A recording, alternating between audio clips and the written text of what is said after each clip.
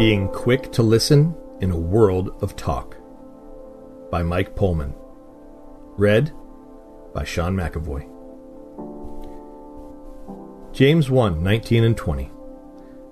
Know this, my beloved brothers. Let every person be quick to hear, slow to speak, slow to anger. For the anger of man does not produce the righteousness that God requires.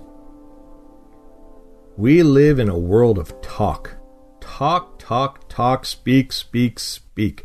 Ours is the age of talk radio, news talk, sports talk, money talk, self-help talk, car talk. I just want to talk, podcasts and cell phones. Everyone, it seems, wants to be heard. Speaking of cell phones, the other day I was in line at one of my local Starbucks, and the gentleman in front of me was ordering a caramel macchiato while talking to a buddy on his iPhone. The barista was more than gracious as the customer stopped and started his order, apparently not being able to put his other conversation on hold. I like what one coffee house in Bellingham, Washington has done by posting a sign that says, "We'll serve you once you hang up the phone." But it's not just at Starbucks. After arriving home recently from a business trip, I left Los Angeles International Airport in one of those shuttle vans. I shared it with 7 other passengers that were making the 40-mile trip north. While most of us were quiet, preferring to read or look out the window of the sea of cars that had us moving at a crawl, there were 2 college-age men who had to talk.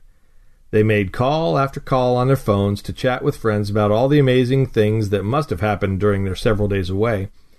I got to hear about the party later that night, the car that broke down, the lonely girlfriend, and the overbearing parents.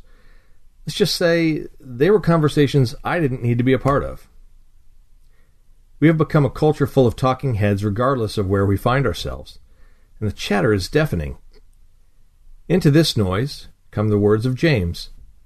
Let every person be quick to hear, slow to speak. This exhortation is almost unintelligible to a culture intent on talking. We have it backwards. We are quick to speak, slow to hear. But God would be the primary voice heard in the universe.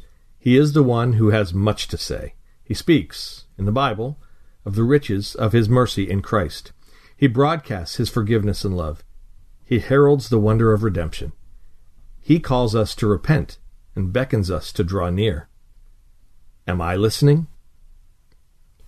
Do you remember the story of Martha and Mary in Luke 10:38 through 42? Luke offers us a helpful contrast in speaking and listening.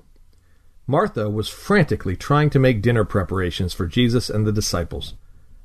I envision her running around the house uttering things under her breath like, "I can't believe Jesus is here on such short notice, not to mention all His disciples, and I have to pull this dinner together. And why doesn't Mary get in here and help me?"